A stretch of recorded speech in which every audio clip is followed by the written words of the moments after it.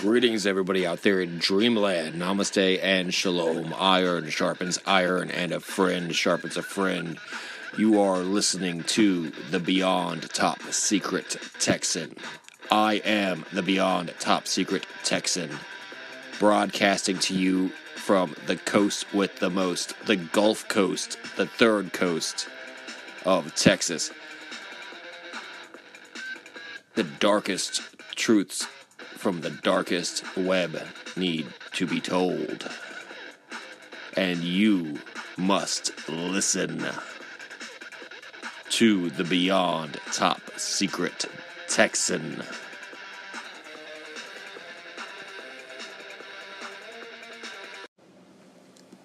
Greetings, everybody out there in Dreamland. Namaste and Shalom. Iron sharpens iron, and a friend sharpens a friend. Thank you all very much for tuning into another episode of the Beyond Top Secret Texan.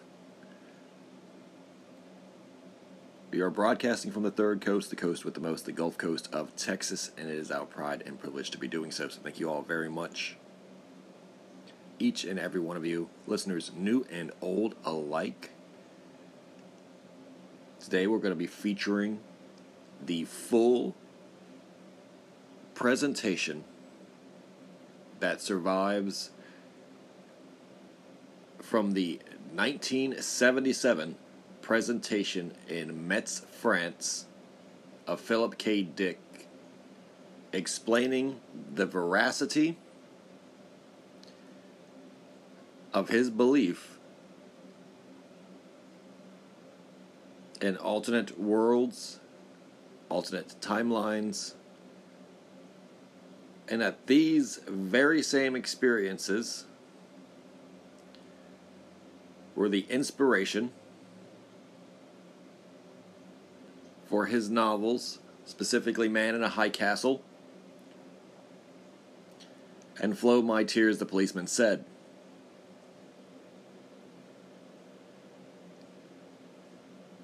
That the inspiration was not pure fantasy or imagination, but rather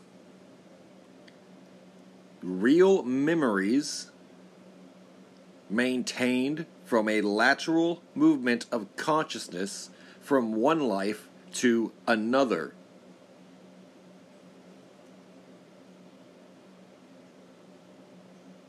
This would be the beginning of his Valis understanding, which I will also include in this presentation.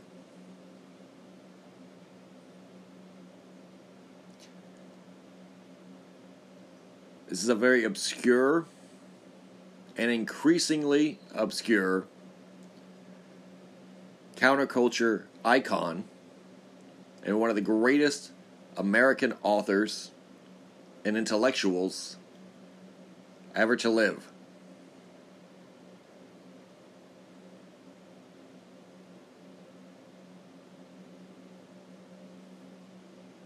These are the very same concepts that I currently exist and deal with in my efforts at creating this podcast and expressing those very same fragmented memories of subliminal memories maintained in the subconscious, shared between each iteration of self.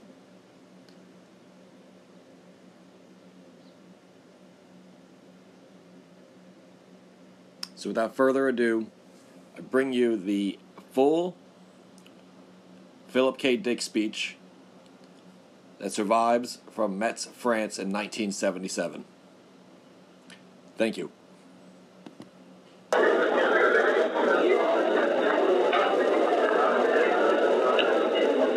going to read this opening sentence. I don't know if the microphones are on or not.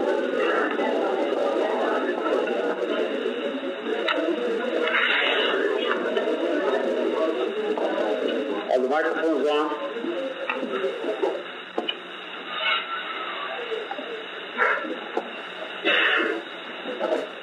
Marcel, you ask if the microphones are on. And if they can hear. No.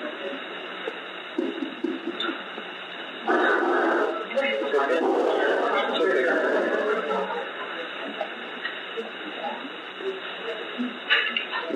you how much I appreciate your asking me to share some of my ideas with you. The title of my address is, If You Find This World Bad, You Should See Some of the Others. I would like to confess that I've been asked to cut about 2/3 of my speech out and deliver as short a speech as possible. Upon examining my speech, I find that it is very easy to remove 2/3 without doing any injury to it. I even considered cutting 3/3 out of it, but there was some trouble, so I abandoned that idea. The subject of this speech is a topic which has been discovered recently and which may not exist at all. I may be talking about something that does not exist. Therefore, I'm free to say everything or nothing. I can hardly make an error if there is no such thing as orthogonal time. Orthogonal or right-angle time is the topic of my speech. We are accustomed to supposing that all change takes place along the linear time axis, from past to present to future. The present is an accrual of the past and is different from it. The future will accrue from the present on and be different yet. That an orthogonal or right-angled time axis could exist, a lateral domain in which change takes place, processes occurring sideways in reality, so to speak, this is almost impossible to imagine. How would we perceive such lateral changes? What would we experience? What clues, if we are trying to test out this bizarre theory, should we be on the alert for? In other words, how can change take place outside of linear time at all, in any sense, to any degree? Let me present you with a metaphor. Let us say that there exists this very rich patron of the arts. Every day on the wall of his living room above his fireplace, his servants hang a new picture, each day a different masterpiece, day after day, month after month. Each day the used one is removed and replaced by a different and new one.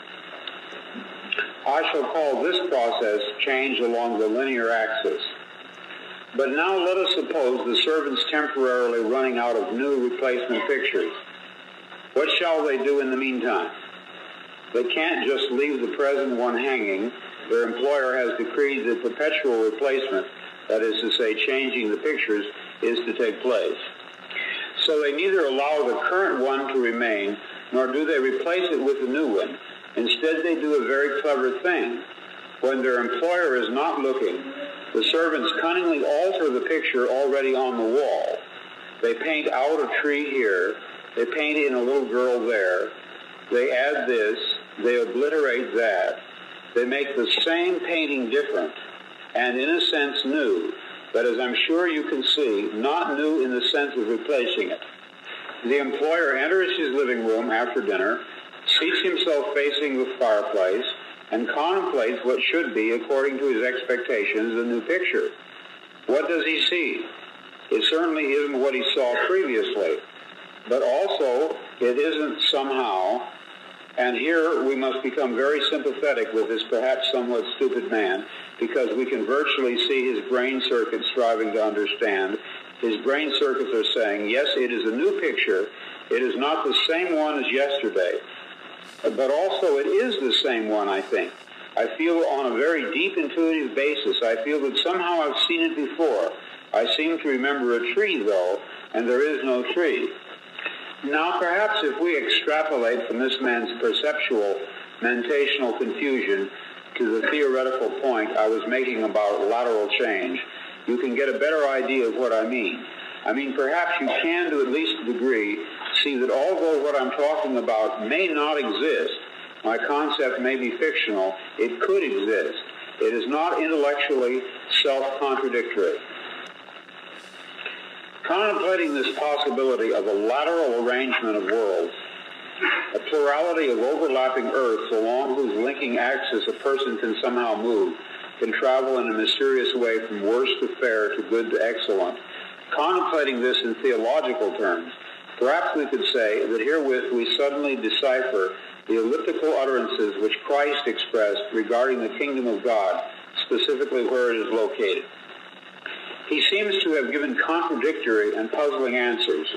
But just suppose for an instant, that the cause of the perplexity lay not in any desire on his part to baffle or to hide, but in the inadequacy of the question. My kingdom is not of this world, he is reported to have said.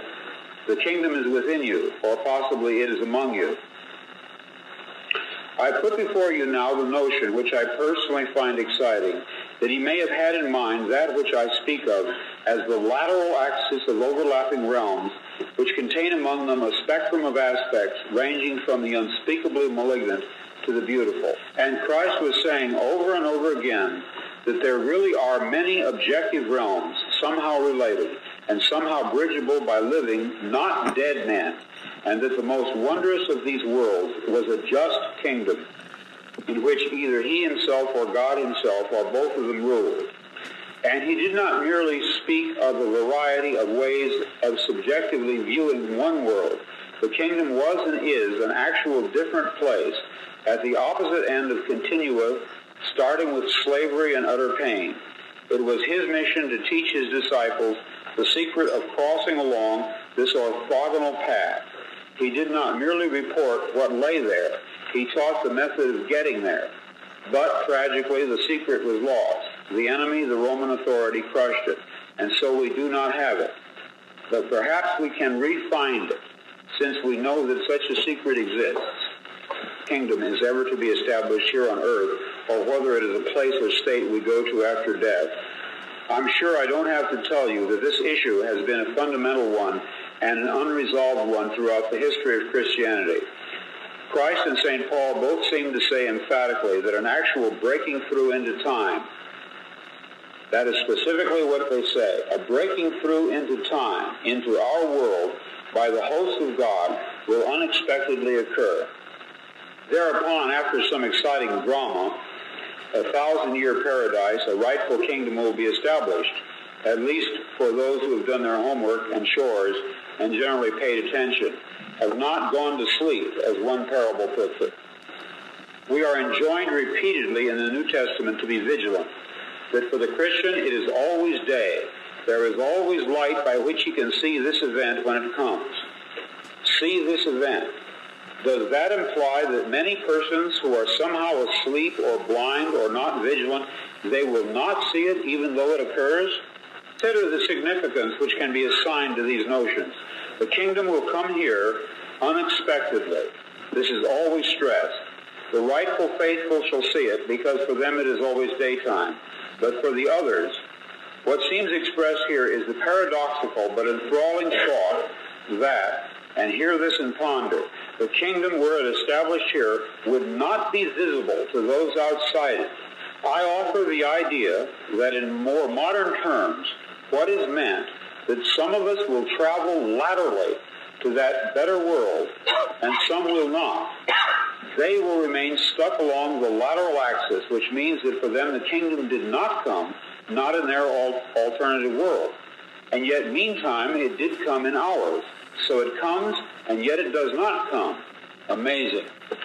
If you have followed my conjectures about the overlapping of these alternate worlds, and you sense as I do the possibility that if there are 3 or 4 or 2, there may be 30 or 3,000 of them, and that some of us live in this one, others of us in another one, others in others, and that events on one track cannot be perceived by persons not in that track. Well, let me say what I want to say and be done with it. I think I once experienced a track in which the Savior returned, but I experienced it just briefly. I am not there now. I am not sure I ever was. Certainly I may never be again. I grieve for that loss, but loss it is. Somehow I moved laterally, but then fell back, and then it was gone. A vanished mountain and a stream, the sound of bells, and all gone now for me, entirely gone. I, in my stories and novels, often write about counterfeit worlds, semi-real worlds, as well as deranged private worlds, inhabited often by just one person, while meantime the other characters either remain in their own worlds throughout or are somehow drawn into one of the peculiar ones. This theme occurs in the corpus of my 27 years of writing. At no time did I have a theoretical or conscious explanation for my preoccupation with these pluriform pseudo-worlds, but now I think I understand. What I was sensing was the manifold of partially actualized realities lying tangent to what evidently is the most actualized one, the one which the majority of us, by consensus gentium, agree on. Although originally I presumed that the differences between these worlds was caused entirely by the subjectivity of the various human viewpoints, it did not take me long to open the question as to whether it might not be more than that in fact plural realities did exist superimposed onto one another by so many film transparencies. What I still do not grasp, however, is how one reality out of the many becomes actualized in contradistinction to the others. Perhaps none does, or perhaps, again, it hangs on an agreement in viewpoint by a sufficiency of people. More likely the matrix world, the one with the true core of being, is determined by the programmer. He or it articulates, prints out, so to speak, the matrix choice and fuses it with actual substance, the core or essence of reality, that which receives or attains it, and to what degree. That is within the purview of the programmer. This selection and reselection is part of general creativity, of world building, which seems to be it or his task. A problem, perhaps, which he or it is running, which is to say, in the process of solving, as a computer would. Variables along the linear time axis of our universe, thereby generating branched-off lateral worlds. I have the impression that the metaphor of the chessboard is especially useful in evaluating how this can be done. In fact, must be. Across from the programmer-reprogrammer sits a counter-entity, whom Joseph Campbell calls the dark counterplayer. God, the programmer-reprogrammer, is not making his moves of improvement against inert matter. He is dealing with a cunning opponent. Let us say that on the game board, our universe in space-time, the dark counterplayer makes a move. He sets up a reality situation of immutable cause and effect. But the programmer-reprogrammer has already laid down his response. It has already happened, these moves on his part.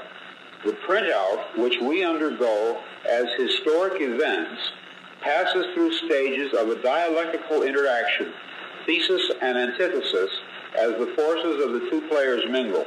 Evidently, some syntheses fall to the dark counterplayer, and yet they do not, by virtue of the fact that in advance our great advocate selected variables, the alternation of which brings final victory to him. In winning each sequence in turn, he claims some of us, we who participate in the sequence. This is why instinctively people pray, Libera me Domine, which decodes to mean, extricate me, programmer, as you achieve one victory after another. Include me in that triumph. Move me along the lateral axis so that I am not left out. Sense as being left out means nothing other than remaining under the jurisdiction of or falling prey to the malignant power. But that malignant power, for all its guile, has already lost even as it wins. For in some way the counterplayer is blind, and so the programmer-reprogrammer possesses an advantage. I submit to you that such alterations, the creation or selection of such so-called alternative presence, is continually taking place. The very fact that we can conceptually deal with this notion, that is, entertain it as an idea, is the first step in discerning such processes themselves. But I doubt if we will ever be able in any real fashion to demonstrate, to scientifically prove that such lateral change processes do occur. Probably all we would have to go on would be vestiges of memory, fleeting impressions, dreams, nebulous intuitions that somehow things had been different in some way, and not long ago, but now. We might reflexively reach for a light switch in the bathroom only to discover that it always had been, in another place entirely. We might reach for the air vent in our car where there was no air vent. a reflex left over from a previous present, still active at a subcortical level. We might dream of people and places we had never seen as vividly as if we had seen them and actually known them. But we would not know what to make of this, assuming we took time to ponder it at all. One very pronounced impression would probably occur to us, to many of us, again and again, and always without explanation. The acute, absolute sensation that we had done once before what we were just about to do now, that we, so to speak, lived in a particular moment or situation previously. But in what sense could it be called previously, since only the present, not the past, was evidently involved? We would have the overwhelming impression that we were reliving the present, déjà vu, perhaps in precisely the same way, hearing the same words, saying the same words. I submit that these impressions are valid and significant, and I will even say this: such an impression is a clue that at some past time point a variable was changed, reprogrammed as it were, and that because of this an alternative world branched off, became actualized instead of the prior one, and that in fact, in literal fact, we are once more living this particular segment of linear time. A breaching, a tinkering, a change had been made, but not in our present, had been made in our past. Evidently, such an alteration would have a peculiar effect on those persons involved. They would, so to speak, be moved back one square or several squares on the board game which constitutes our reality. Conceivably, this could happen any number of times, affecting any number of people, as alternative variables were reprogrammed. We would have to live out each reprogramming along the subsequent linear time axis, but to the programmer, whom we call God, to him the results of the programming would be apparent at once. We are within time, and he is not. I wish to ad lib. We are living in a computer-programmed reality, and the only clue we have to it is when some variable is changed and some alteration in our reality occurs. This, too, might account for the sensation people get of having lived past lives. They may well have, but not in the past. Previous lives, rather, in the present, in perhaps an unending repeated and repeated present, like a great clock dial in which grand clock hands sweep out the same circumference forever, with all of us carried along unknowingly, yet dimly suspecting. Since at the resolution of every encounter of thesis and antithesis between the dark counterplayer and the divine programmer, a new synthesis is struck off. And since it is possible that each time this happens, a lateral world may be generated, and since I conceive that each synthesis or resolution is in some degree a victory by the programmer, each struck-off world in sequence must be an improvement upon not just the prior one, but an improvement upon all the latent or merely possible outcomes. It is a better world, but in no sense perfect, which is to say final. It is merely an improved stage within a process. What I envision clearly is that the programmer is perpetually using the antecedent universe as a gigantic stockpile for each new synthesis, the antecedent universe then possessing the aspect of chaos or anomie in relation to an emerging new cosmos. Therefore, the endless process of sequential struck-off alternate worlds emerging and being infused with actualization is negotropic in some way that we cannot see.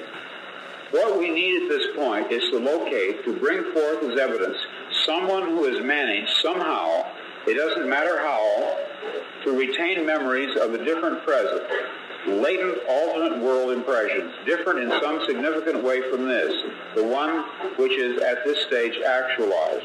According to my theoretical view, it would almost certainly be memories of a worse world than this.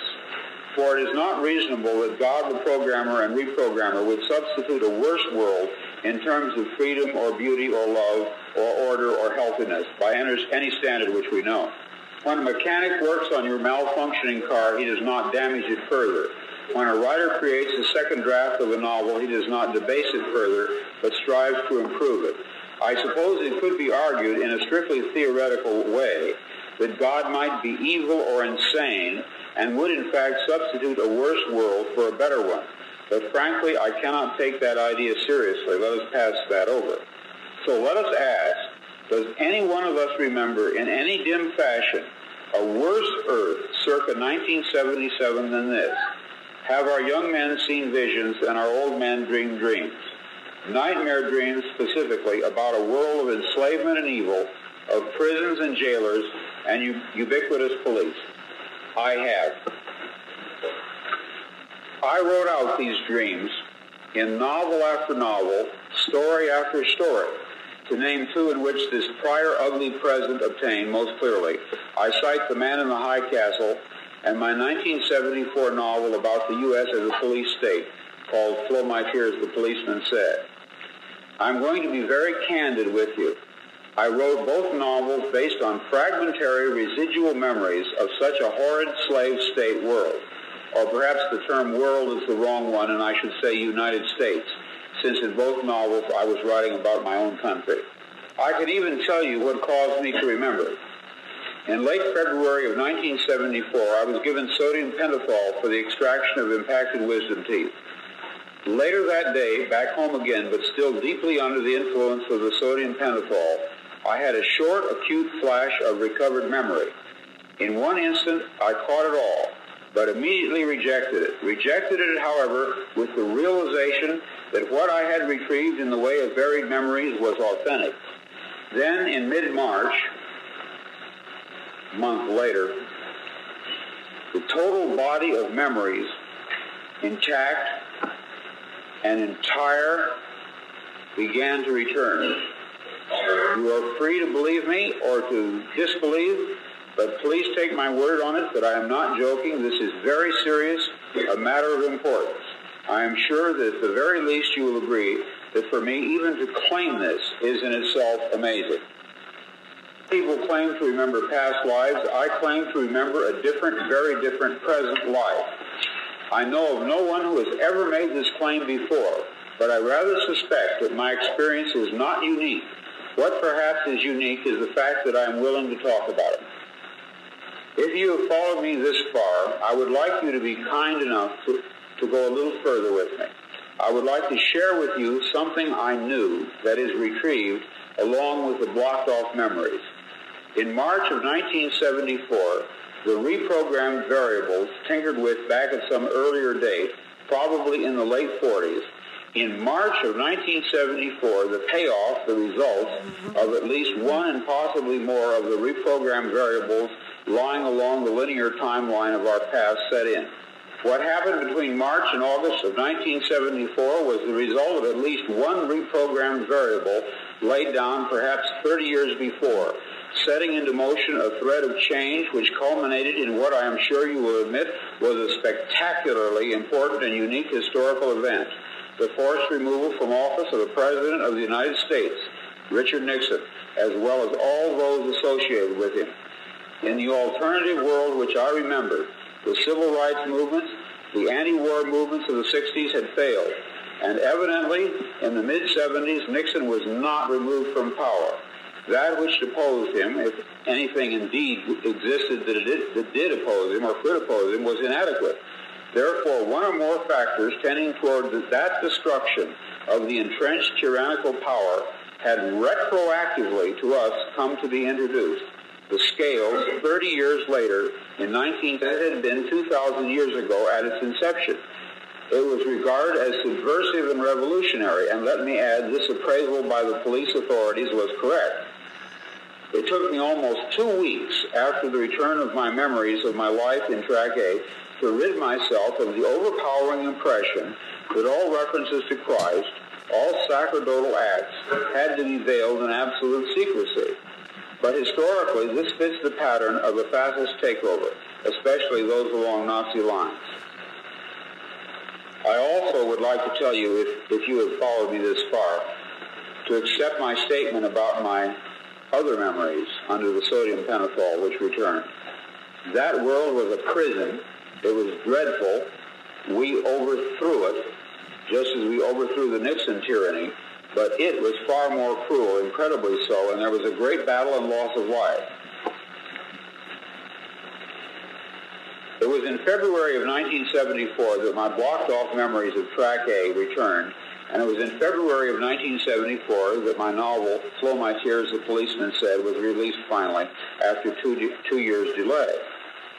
It was almost as if the release of the novel, which had been delayed so long, meant that in a certain sense it was all right for me to remember. That is, to remember that the book was not fiction. The book was based on subliminal memories which I had of such a world.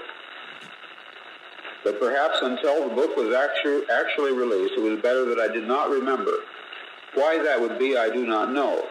But I have the impression that the memories were not to come to the surface until the material had been published very sincerely on the author's part as what he believed to be fiction. Perhaps, had I known, I would have been too frightened to write the novel. As it was, I was very frightened anyway. There was something about the novel that frightened me a great deal. Or perhaps I would have just shot off my mouth and told everybody and somehow interfered with the effectiveness of that book and such other books of mine as Man in the High Castle, which were also based on residual memories. The effectiveness of those novels might have been impaired. I do not even claim there was an intended effectiveness. Perhaps there was none at all. But if there was one, and I repeat the word if emphatically, it was almost certainly to stir subliminal memories in readers back to dim life, not a conscious life, not an entering consciousness as in my own case, but to recall to them on a deep and profound, albeit unconscious level, what a police tyranny is like and how vital it is now or then, at any time, along any time track in any world, to defeat it. In March of 1974, the really crucial moves to depose Nixon were beginning. In August, 5 months later, they proved successful. It seems to me that in many ways, ideas have a life of their own. They appear to seize on people and make use of them.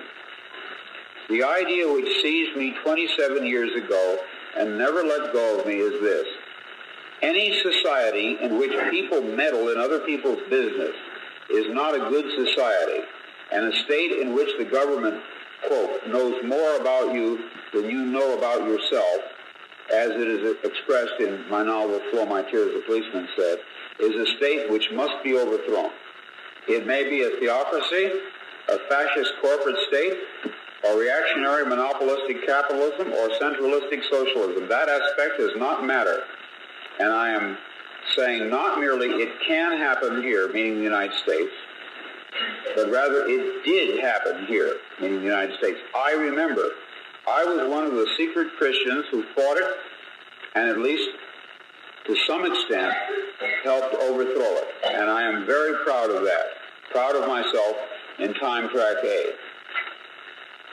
When I use the word Christian there, I do not mean Christians as they are now. I mean Christians as they were, say, 2,000 years ago, enemies of a powerful empire. When I saw Star Wars this morning, I thought to myself, deja vu. There is, unfortunately, for me, a somber intimation which accompanies my pride in the work that I did in that alternate Earth. I think that in that previous world, I did not live past March of 1974. In this track here, which I will call Track B, we fought a much lighter tyranny, a far stupider one.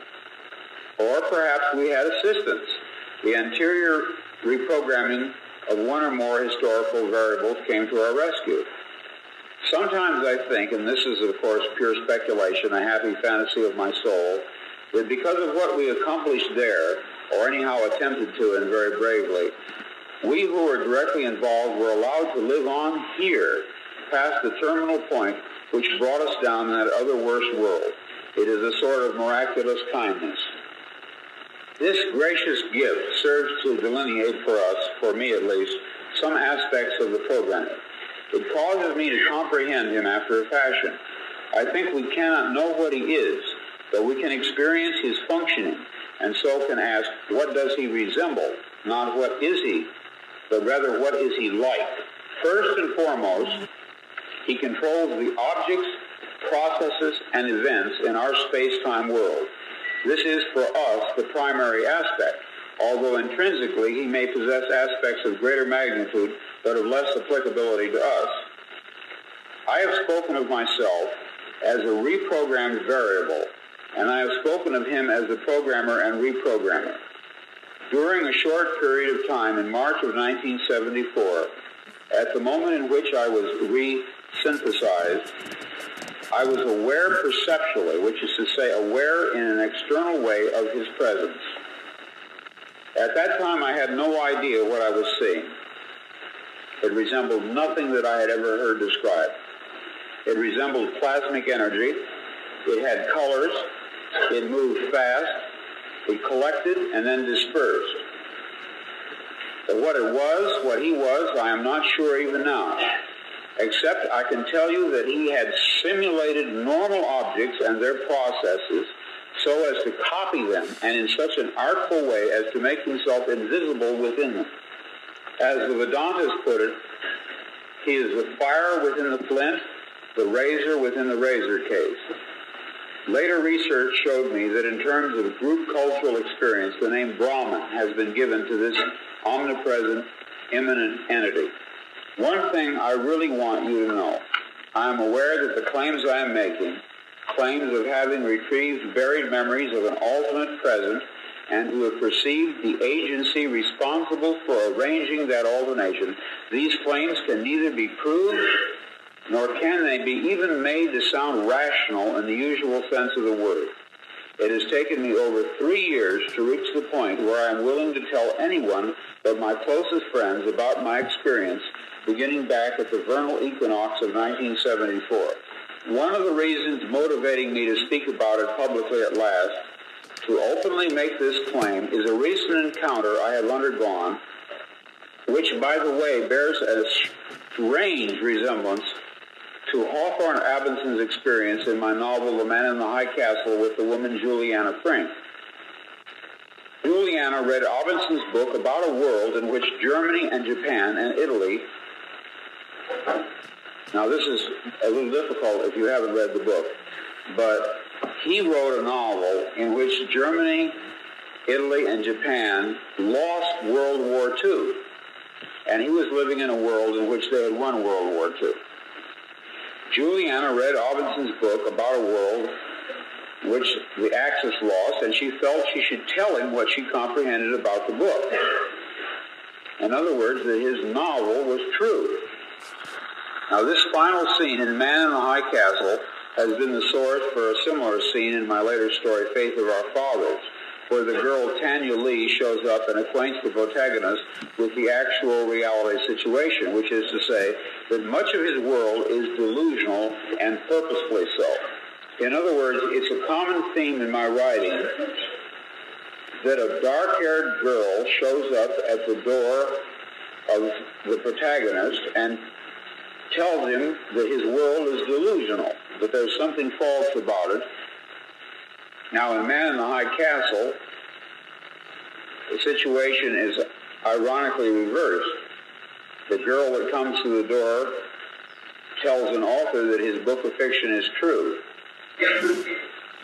For several years, I've had the feeling, a growing feeling, that one day a woman who would be a complete stranger to me would contact me and tell me that she had some information to impart to me, and then she would appear at my door just as Juliana appeared at Hawthorne Abinson's door, and then forthwith, in the gravest possible way, she would tell me exactly what Juliana told Abinson, and that is that my book, like his, was in a certain real, literal, and physical sense not fiction but the truth.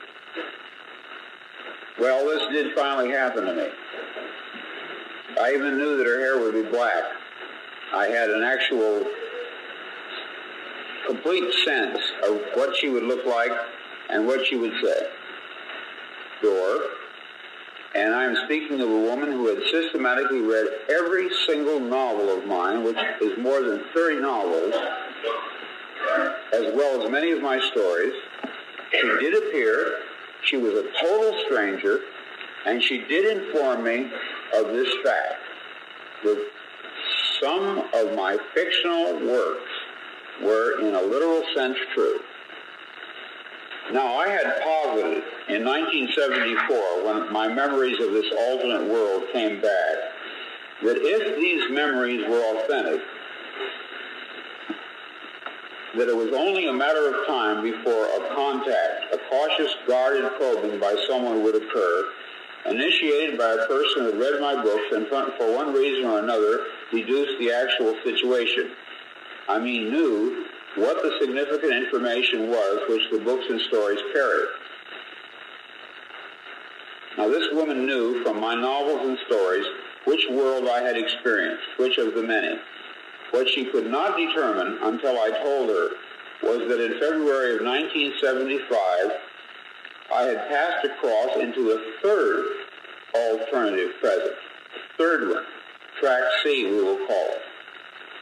And this was a garden or park of peace and beauty, a world superior to ours, rising into existence. To her, of three rather than two worlds. The black iron prison world, which had been, our intermediate world in which oppression and war exist but have to a great degree been cast down, and then a third alternative world which someday, when the correct variables in our past have been reprogrammed, will materialize as a superimposition onto this one, and within which, as we awaken to it, we shall suppose that we had always lived there. The memory of this intermediate one, like that of the black iron prison world, eradicated mercifully from our memories. The best that I can really do at this point, after having had these experiences and written these novels, is to play the role of prophet, of ancient prophets and such oracles as the Sibyl at Delphi, and to talk of a wonderful garden world, much like that which once our ancestors are said to have inhabited. In fact, I sometimes imagine it to be exactly that same world restored, as if a false trajectory of our world will eventually be fully corrected, and once more we will be where once many thousands of years ago we lived and were happy. During the brief time I walked about in that garden world, I had the strong impression that it was our legitimate home, which somehow we had lost. The time I spent there was short, about 6 hours of real elapsed time, but I remember it well. In the novel I wrote with Roger Zelazny, Deus Irae, I describe it toward the end, at the point where the curse is lifted from the world by the death. What's amazing to me about this park-like world, this Track C, was the non-Christian elements forming the basis of it. It was not what my Christian training had prepared me for at all.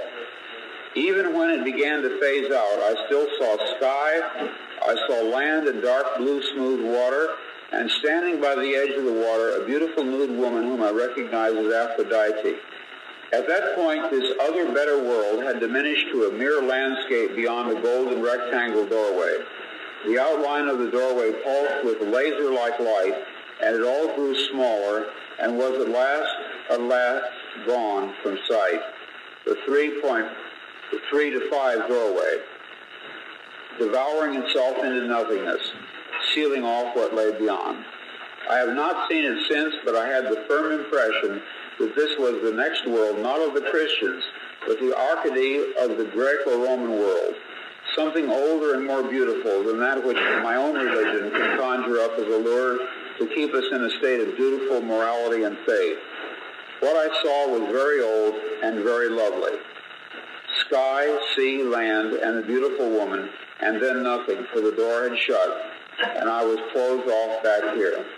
It was with a bitter sense of loss that I saw her go, really, since it all constellated about her. Aphrodite, I discovered when I...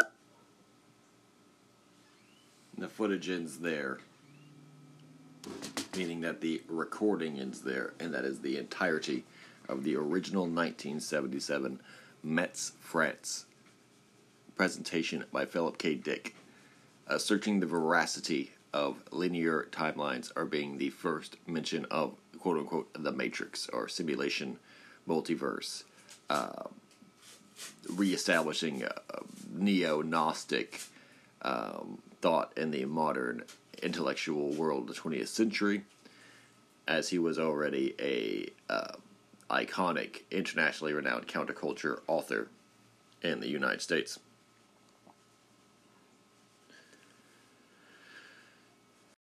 Philip K. Dick would later on to write a novel titled Valis, V-A-L-I-S, which is available through audiobook, for example, in the public domain or in public libraries, and it is essential reading to understanding not only Philip K. Dick's role and importance in the world of the occult or the paranormal, the Gnostic revivalism of the 20th century, the occult revivalism of the 20th century, but also science fiction's importance to understanding, or science fiction's importance into philosophy, and how science fiction plays a pivotal role in the modern philosophy of what people would call the alchemical or the occult or the Gnostic. Modern spiritualism, for example, in terms of understanding it in space and age and atomic age type thinking of the 20th century. This is a quick summary of the massive volume of information that's in Valis, hopefully to more easily explain to the uninitiated who and what Philip K. Dick was really about, what his quality of writing, what his level of intellect truly was. The man really was a genius, and should be considered one of the greatest authors of all time, let alone one of the greatest thinkers and philosophers of all time. So, without further ado, this is Valis, presented by Tractatus Cryptica Scriptura.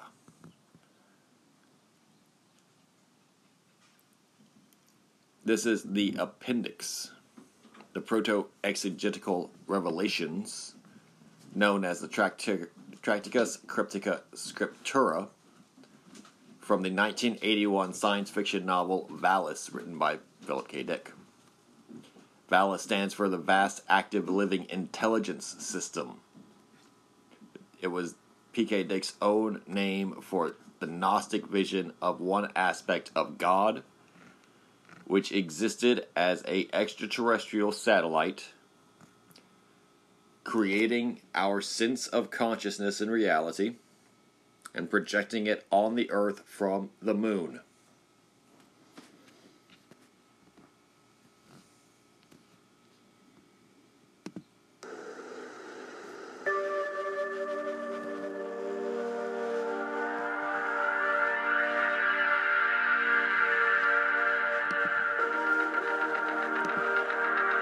Appendix. Tractates. Cryptica Scriptura.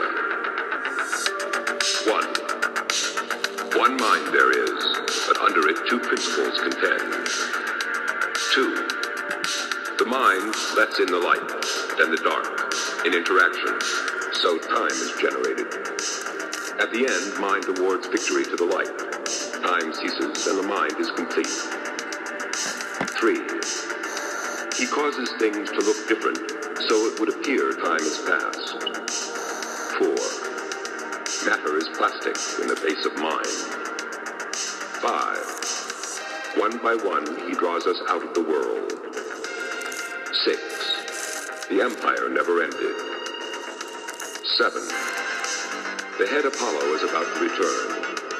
Saint Sophia is going to be born again. She was not acceptable before. The Buddha is in the park. Siddhartha sleeps, is going to awake. The time you have waited for has come. 8. The upper realm has plenary powers. 9.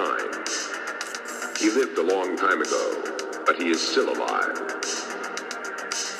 10. Apollonius of Tyana, writing as Hermes Trismegistos, said, that which is above is that which is below. By this, he meant to tell us that our universe is a hologram, but he lacked the term. 11. The great secret known to Apollonius of Tyana, Paul of Tarsus, Simon Magus, Asclepios, Paracelsus, Dema, and Bruno is that we are moving backward in time. The universe, in fact, is contracting into a unitary entity which is completing itself. Decay and disorder are seen by us in reverse, as increasing. These healers learn to move forward in time, which is retrograde to us. 12. The Immortal One was known to the Greeks as Dionysus, to the Jews as Elijah, to the Christians as Jesus. He moves on when each human host dies, and thus is never killed or caught. Hence, Jesus on the cross said, Eli, Eli, lama sabachthani, to which some of those present correctly said, the man is calling on Elijah. Elijah had left him, and he died alone. 13. Pascal said, all history is one immortal man who continually learns. This is the Immortal One, whom we worship without knowing his name. He lived a long time ago, but he is still alive. And the head Apollo is about to return. The name changes. 14. The universe is information, and we are stationary in it, not three-dimensional, and not in space or time. The information fed to us, we hypostasize into the phenomenal world. 15. The Sibyl of Cumae protected the Roman Republic and gave timely warnings. In the 1st century CE, she foresaw the murders of the Kennedy brothers, Dr. King, and Bishop Pike. She saw the two common denominators in the four murdered men. First, they stood in defense of the liberties of the Republic. And second, each man was a religious leader. For this, they were killed. The Republic had once again become an empire with a Caesar. The empire never ended. 16. The Sibyl said in March 1974, the conspirators have been seen and they will be brought to justice. She saw them with the third or Ajna eye, the eye of Shiva, which gives inward discernment, but which when turned outward blasts with desiccating heat. In August 1974, the justice promised by the Sibyl came to pass. 17. The Gnostics believed in two temporal ages, the first or present, evil, the second or future, benign. The first age was the age of iron. It is represented by a black iron prison. It ended in August 1974 and was replaced by the age of gold, which is represented by a palm tree garden. 18. Real time ceased in 70 CE with the fall of the temple at Jerusalem. It began again in 1974 CE. The intervening period was a perfect spurious interpolation, aping the creation of the mind. The empire never ended, but in 1974, a cipher was sent out as a signal that the age of iron was over. The cipher consisted of two words, King Felix, which refers to the happy or rightful king. 19. The two-word cipher signal, King Felix, was not intended for human beings, but for the descendants of Akhenaten, the three-eyed race which, in secret, exists with us. 20. The Hermetic alchemists knew of the secret race of three-eyed invaders, but despite their efforts could not contact them. Therefore, their efforts to support Frederick V, Elector Palatine, King of Bohemia, failed. The empire never ended. 21. The Rose Cross Brotherhood wrote, Ex Deo nascimur, in Jesu martimur, par spiritum sanctum reviviscimus, which is to say, from God we are born, in Jesus we die, by the Holy Spirit we live again. This signifies that they had rediscovered the lost formula for immortality which the empire had destroyed. The empire never ended. 22. I term the Immortal One a plasmate, because it is a form of energy. It is living information. It replicates itself not through information or in information, but as information. 23. The plasmate can cross-bond with a human, creating what I call a homoplasmate.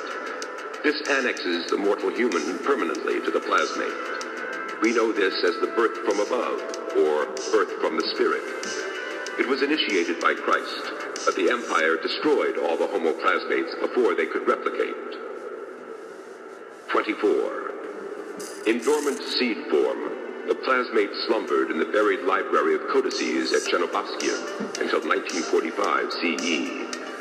This is what Jesus meant when he spoke elliptically of the mustard seed, which, he said, would grow into a tree large enough for birds to roost in.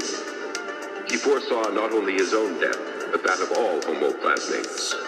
He foresaw the codices unearthed, read, and the plasmate seeking out new human hosts to cross-bond with. But he foresaw the absence of the plasmate for almost 2,000 years. 25. As living information, the plasmate travels up the optic nerve of a human to the pineal body. It uses the human brain as a female host in which to replicate itself into its active form. This is an interspecies symbiosis. The Hermetic alchemists knew of it in theory from ancient texts, but could not duplicate it, since they could not locate the dormant buried plasmate.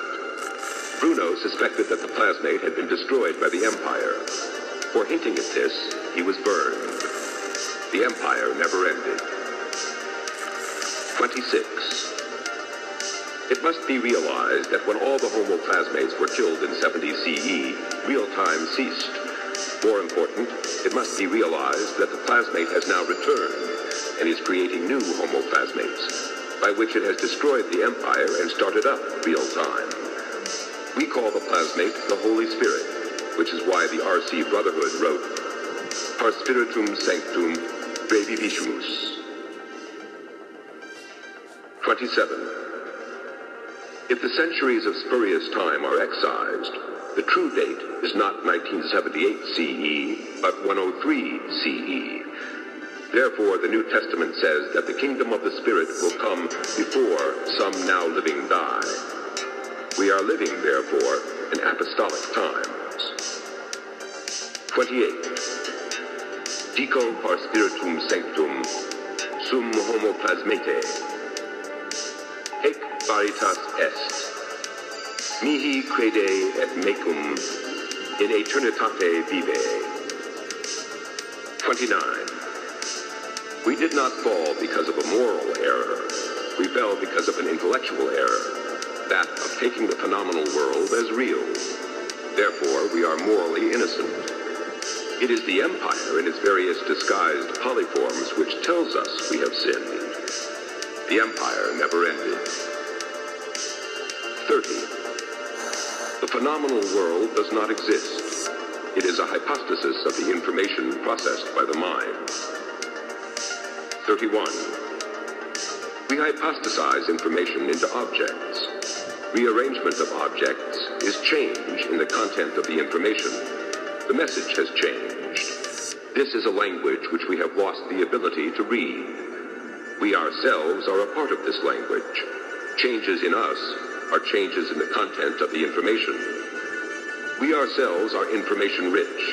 Information enters us, is processed, and is then projected outward once more, now in an altered form. We are not aware that we are doing this, that in fact this is all we are doing. 32. The changing information which we experience as world is an unfolding narrative. It tells about the death of a woman.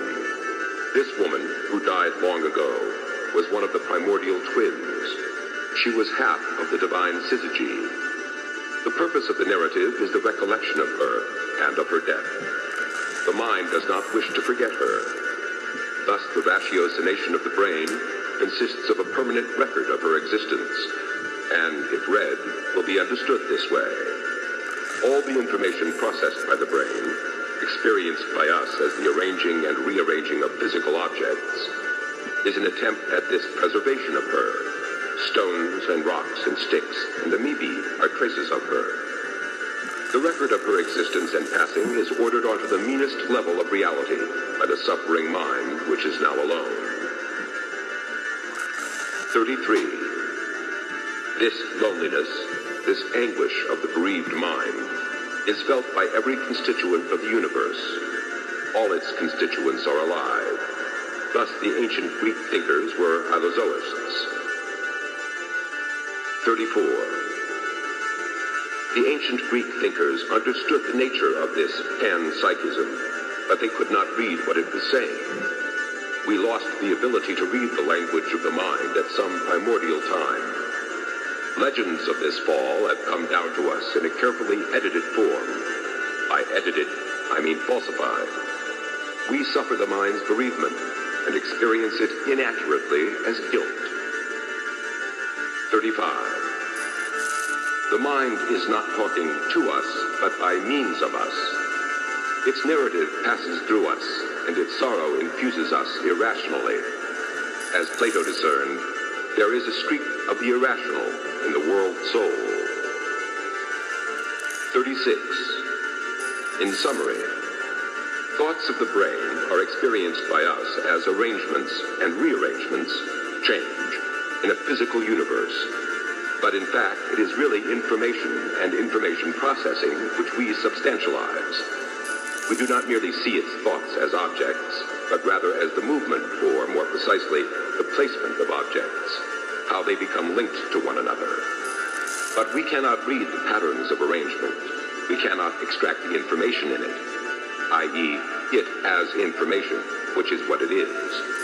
The linking and relinking of objects by the brain is actually a language, but not a language like ours, since it is addressing itself and not someone or something outside itself. 37. We should be able to hear this information, or rather narrative, as a neutral voice inside us, but something has gone wrong. All creation is a language, and nothing but a language, which for some inexplicable reason we can't read outside and can't hear inside. So I say, we have become idiots. Something has happened to our intelligence. My reasoning is this. Arrangement of parts of the brain is a language. We are parts of the brain. Therefore, we are language. Why then do we not know this? We do not even know what we are, let alone what the outer reality is of which we are parts. The origin of the word idiot is the word private. Each of us has become private, and no longer shares the common thought of the brain, except at a subliminal level. Thus, our real life and purpose are conducted below our threshold of consciousness. 38. From loss and grief, the mind has become deranged. Therefore, we, as parts of the universe, the brain, are partly deranged. 39. Out of itself, the brain has constructed a physician to heal it. This subform of the macro brain is not deranged. It moves through the brain as a phagocyte moves through the cardiovascular system of an animal, healing the derangement of the brain in section after section. We know of its arrival here. We know it as Asclepios for the Greeks and as the Essenes for the Jews, as the Therapeutae for the Egyptians, as Jesus for the Christians. 40. To be born again, or born from above, or born of the Spirit, means to become healed, which is to say, restored to sanity. Thus it is said in the New Testament that Jesus casts out devils. He restores our lost faculties. Of our present debased state, Calvin said, man was at the same time deprived of those supernatural endowments which had been given him for the hope of eternal salvation. Hence it follows that he is exiled from the kingdom of God in such a manner that all the affections relating to the happy life of the soul are also extinguished in him, till he recovers them by the grace of God. All these things, being restored by Christ, are esteemed adventitious and preternatural, and therefore we conclude that they had been lost. Again, Soundness of mind and rectitude of heart were also destroyed, and this is the corruption of the natural talents. For although we retain some portion of understanding and judgment together with the will, yet we cannot say that our mind is perfect and sound. Reason being a natural talent, it could not be totally destroyed, but is partly debilitated. I say, the empire never ended. 41. The empire is the institution, the codification of derangement. It is insane and imposes its insanity on us by violence, since its nature is a violent one. 42. To fight the empire is to be infected by its derangement. This is a paradox. Whoever defeats a segment of the empire becomes the empire. It proliferates like a virus, imposing its form on its enemies. Thereby it becomes its enemies. 43. Against the empire is posed the living information, the plasmic, or physician, which we know as the Holy Spirit, or Christ discorporate. These are the two principles, the dark, the empire, and the light, the plasmic. In the end, mind will give victory to the latter. Each of us will die or survive according to which he aligns himself and his efforts with. Each of us contains a component of each. Eventually, one or the other component will triumph in each human. Zoroaster knew this because the wise mind informed him. He was the first savior. 4 have lived in all. A 5th is about to be born, who will differ from the others. He will rule and he will judge us. 44. Since the universe is actually composed of information, then it can be said that information will save us. This is the saving gnosis which the Gnostics sought. There is no other road to salvation. However, this information, or more precisely, the ability to read and understand this information, the universe as information, can only be made available to us by the Holy Spirit. We cannot find it on our own. Thus it is said that we are saved by the grace of God, and not by good works, that all salvation belongs to Christ, who, I say, is a physician. 45. In seeing Christ in a vision, I correctly said to him, we need medical attention. In the vision, there was an insane creator who destroyed what he created without purpose, which is to say, irrationally. This is the deranged streak in the mind. Christ is our only hope, since we cannot now call on Asclepios. Asclepios came before Christ and raised a man from the dead. For this act, Zeus had Cyclopes slay him with a thunderbolt. Christ also was killed for what he had done, raising a man from the dead. Elijah brought a boy back to life and disappeared soon thereafter in a whirlwind. The empire never ended. 46. The physician has come to us a number of times under a number of names, but we are not yet healed. The empire identified him and ejected him. This time, he will kill the empire by phagocytosis. 47. Two-source cosmogony. The one was and was not combined, and desired to separate the was not from the was. So it generated a diploid sac, which contained, like an eggshell, a pair of twins, each an androgyny, spinning in opposite directions, the yin and yang of Taoism, with the one as the Tao. The plan of the one was that both twins would emerge into being, wasness, simultaneously. However, motivated by a desire to be, which the one had implanted in both twins, the counterclockwise twin broke through the sac and separated prematurely, i.e. before full term. This was the dark or yin twin. Therefore, it was defective. At full term, the wiser twin emerged. Each twin formed a unitary entelechy, a single living organism made of psyche and soma, still rotating in opposite directions to each other. The full-term twin, called Form 1 by Parmenides, advanced correctly through its growth stages, but the prematurely born twin, called Form 2, languished. The next step in the One's plan was that the two would become the many through their dialectic interaction. From them, as hyper-universes, they projected a hologram-like interface, which is the pluriform universe we creatures inhabit. The two sources were to intermingle equally in maintaining our universe, but Form 2 continued to languish toward illness, madness, and disorder. These aspects she projected into our universe. It was the One's purpose for our hologrammatic universe to serve as a teaching instrument by which a variety of new lives advanced until ultimately they would be isomorphic with the One. However, the decaying condition of Hyperuniverse 2 introduced malfactors which damaged our hologrammatic universe. This is the origin of entropy, undeserved suffering, chaos, and death, as well as the Empire, the Black Iron Prison. In essence, the aborting of the proper health and growth of the life forms within the hologrammatic universe. Also, the teaching function was grossly impaired, since only the signal from the Hyperuniverse 1 was information-rich. That from 2 had become noise. The psyche of Hyperuniverse 1 sent a microform of itself into Hyperuniverse 2 to attempt to heal it. The microform was apparent in our hologrammatic universe as Jesus Christ. However, Hyperuniverse 2, being deranged, at once tormented, humiliated, rejected, and finally killed the microform of the healing psyche of her healthy twin. After that, Hyperuniverse 2 continued to decay into blind, mechanical, purposeless causal processes.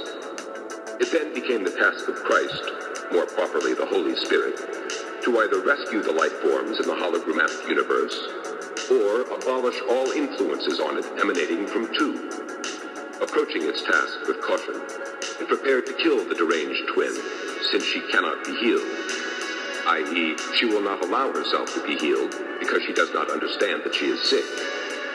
This illness and madness pervades us and makes us idiots living in private, unreal worlds.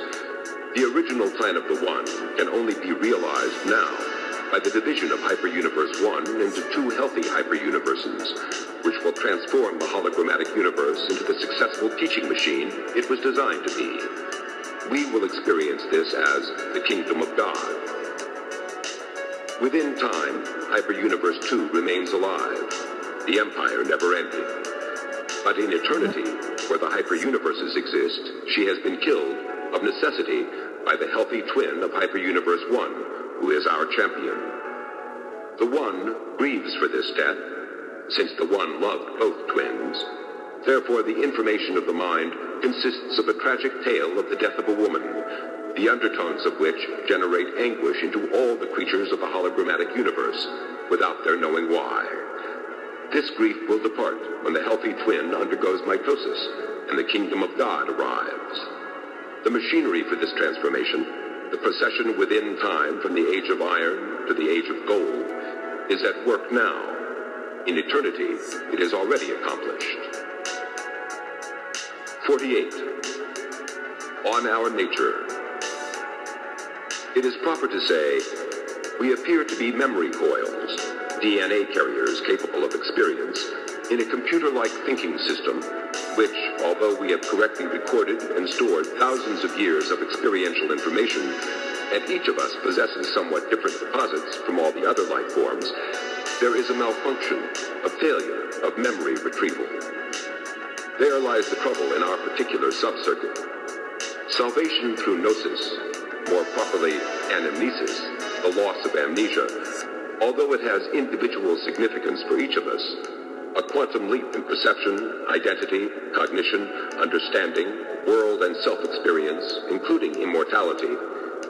It has greater and further importance for the system as a whole, inasmuch as these memories are data needed by it and valuable to it, to its overall functioning. Therefore, it is in the process of self-repair, which includes rebuilding our subcircuit via linear and orthogonal time changes, as well as continual signaling to us to stimulate blocked memory banks within us to fire, and hence retrieve what is there.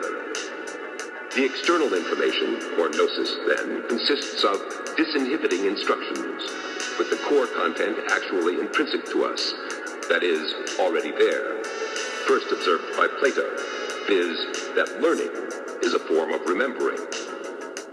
The ancients possessed techniques, sacraments, and rituals used largely in the Greco-Roman mystery religions, including early Christianity, to induce firing and retrieval, mainly with a sense of its restorative value to the individuals. The Gnostics, however, correctly saw the ontological value to what they called the Godhead itself, the total entity. 48. Two realms there are, upper and lower. The upper, derived from Hyperuniverse 1, or Yang, Form 1 of Parmenides, is sentient and volitional. The lower realm, or Yin, Form 2 of Parmenides, is mechanical, driven by blind, efficient cause, deterministic and without intelligence, since it emanates from a dead source. In ancient times, it was termed astral determinism. We are trapped, by and large, in the lower realm, but are through the sacraments, by means of the plasmate, extricated. Until astral determinism is broken, we are not even aware of it, so occluded are we. The empire never ended. 49. The name of the healthy twin, Hyperuniverse 1, is Nomo. The name of the sick twin, Hyperuniverse 2, is Urugu. These names are known to the Dogon people of Western Sudan and Africa. 50. The primordial source of all our religions lies with the ancestors of the Dogon tribe, who got their cosmogony and cosmology directly from the three-eyed invaders who visited long ago. The three-eyed invaders were mute and deaf and telepathic, could not breathe our atmosphere, had the elongated, misshapen skull of Akhenaten, and emanated from a planet in the star system Sirius. Although they had no hands, but had instead pincer claws such as a crab has, they were great builders. They covertly influence our history toward a fruitful end. 51. Akhenaten wrote, "When the fledgling in the egg chirps in the egg, thou givest him breath therein to preserve him alive. When thou hast brought him together to the point of bursting the egg, he cometh forth from the egg, to chirp with all his might. He goeth about upon his 2 feet, when he hath come from therefrom. How manifold are thy works!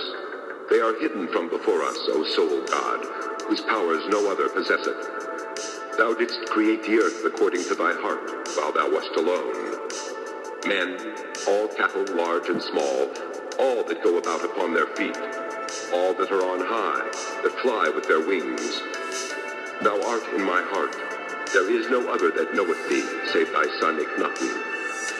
Thou hast made him wise in thy designs and in thy might. The world is in thy hand." 52. Our world is still secretly ruled by the hidden race descended from Akhenaten, and his knowledge is the information of the macro-mind itself. All cattle rest upon their pasturage, the trees and the plants flourish, the birds flutter in their marshes, their wings uplifted in adoration to thee. All the sheep dance upon their feet, all winged things fly. They live when thou hast shone upon them. From Akhenaten this knowledge passed to Moses, and from Moses to Elijah, the immortal man who became Christ. But underneath all the names there is only one immortal man, and we are that man.